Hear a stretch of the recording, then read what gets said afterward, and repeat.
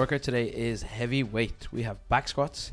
We're doing 8 sets of 3, and there's a pause for 3 seconds at the bottom of the first rep of each set. Weight is spelt here, W-A-I-T. Fantastic. It made me chuckle whenever I read it out. Heavy weight. Why the pause for 3 seconds? I think some people will catch it clean at the end of this quarter and be buried in the bottom of it. And they'll have to get themselves going from a dead start, which is a whole different type of strength. Yeah. So we've been working a lot on the bounce at the bottom of the squat, which is what we should be doing. And we should be aiming to catch and go at the bottom. But we have to acknowledge that that's not always the case. 100%.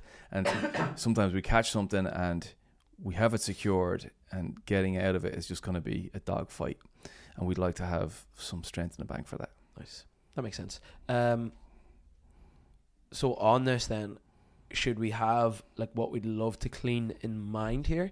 Is that where we should be getting up to for back squats? I think if you can go way above that. Way above that. Yeah, because we're going to catch it in the front squat, and the back squat usually heavier. It's heavier. So we would like to be able to have heavier weight on the body, the legs stand up that heavier weight. Yeah.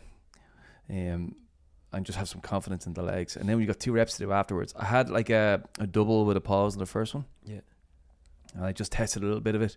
And after the pause one, the next rep just feels like almost like it's a non-event. Oh, really? Yeah. So you're making us do an extra one to get some strength as well. Yeah. Yeah. But yeah, we really are trying to get really as heavy as possible. Something I've noticed in my own training and from coaching a lot when it comes to pauses and back squats, there's a couple of things that tend to happen where we get very close to the bottom and then we just keep sinking very slowly and count that as our pause, and then still get that little bounce out of the bottom. You know exactly what I mean, don't you? Do you know what it reminds me of? You know when you're driving and you're in traffic and there's a yellow box? Yeah. If I creep into a yellow box, I just keep moving at 1 kilometer per hour. Haven't stopped. Yeah. So I haven't stopped in the yellow box, therefore I've not done anything wrong. So it's like that. So you're dead right. A pause is like we're stopped. Yeah. Because there is a whole physiological process that happens when we stop that we're trying to get. Yeah.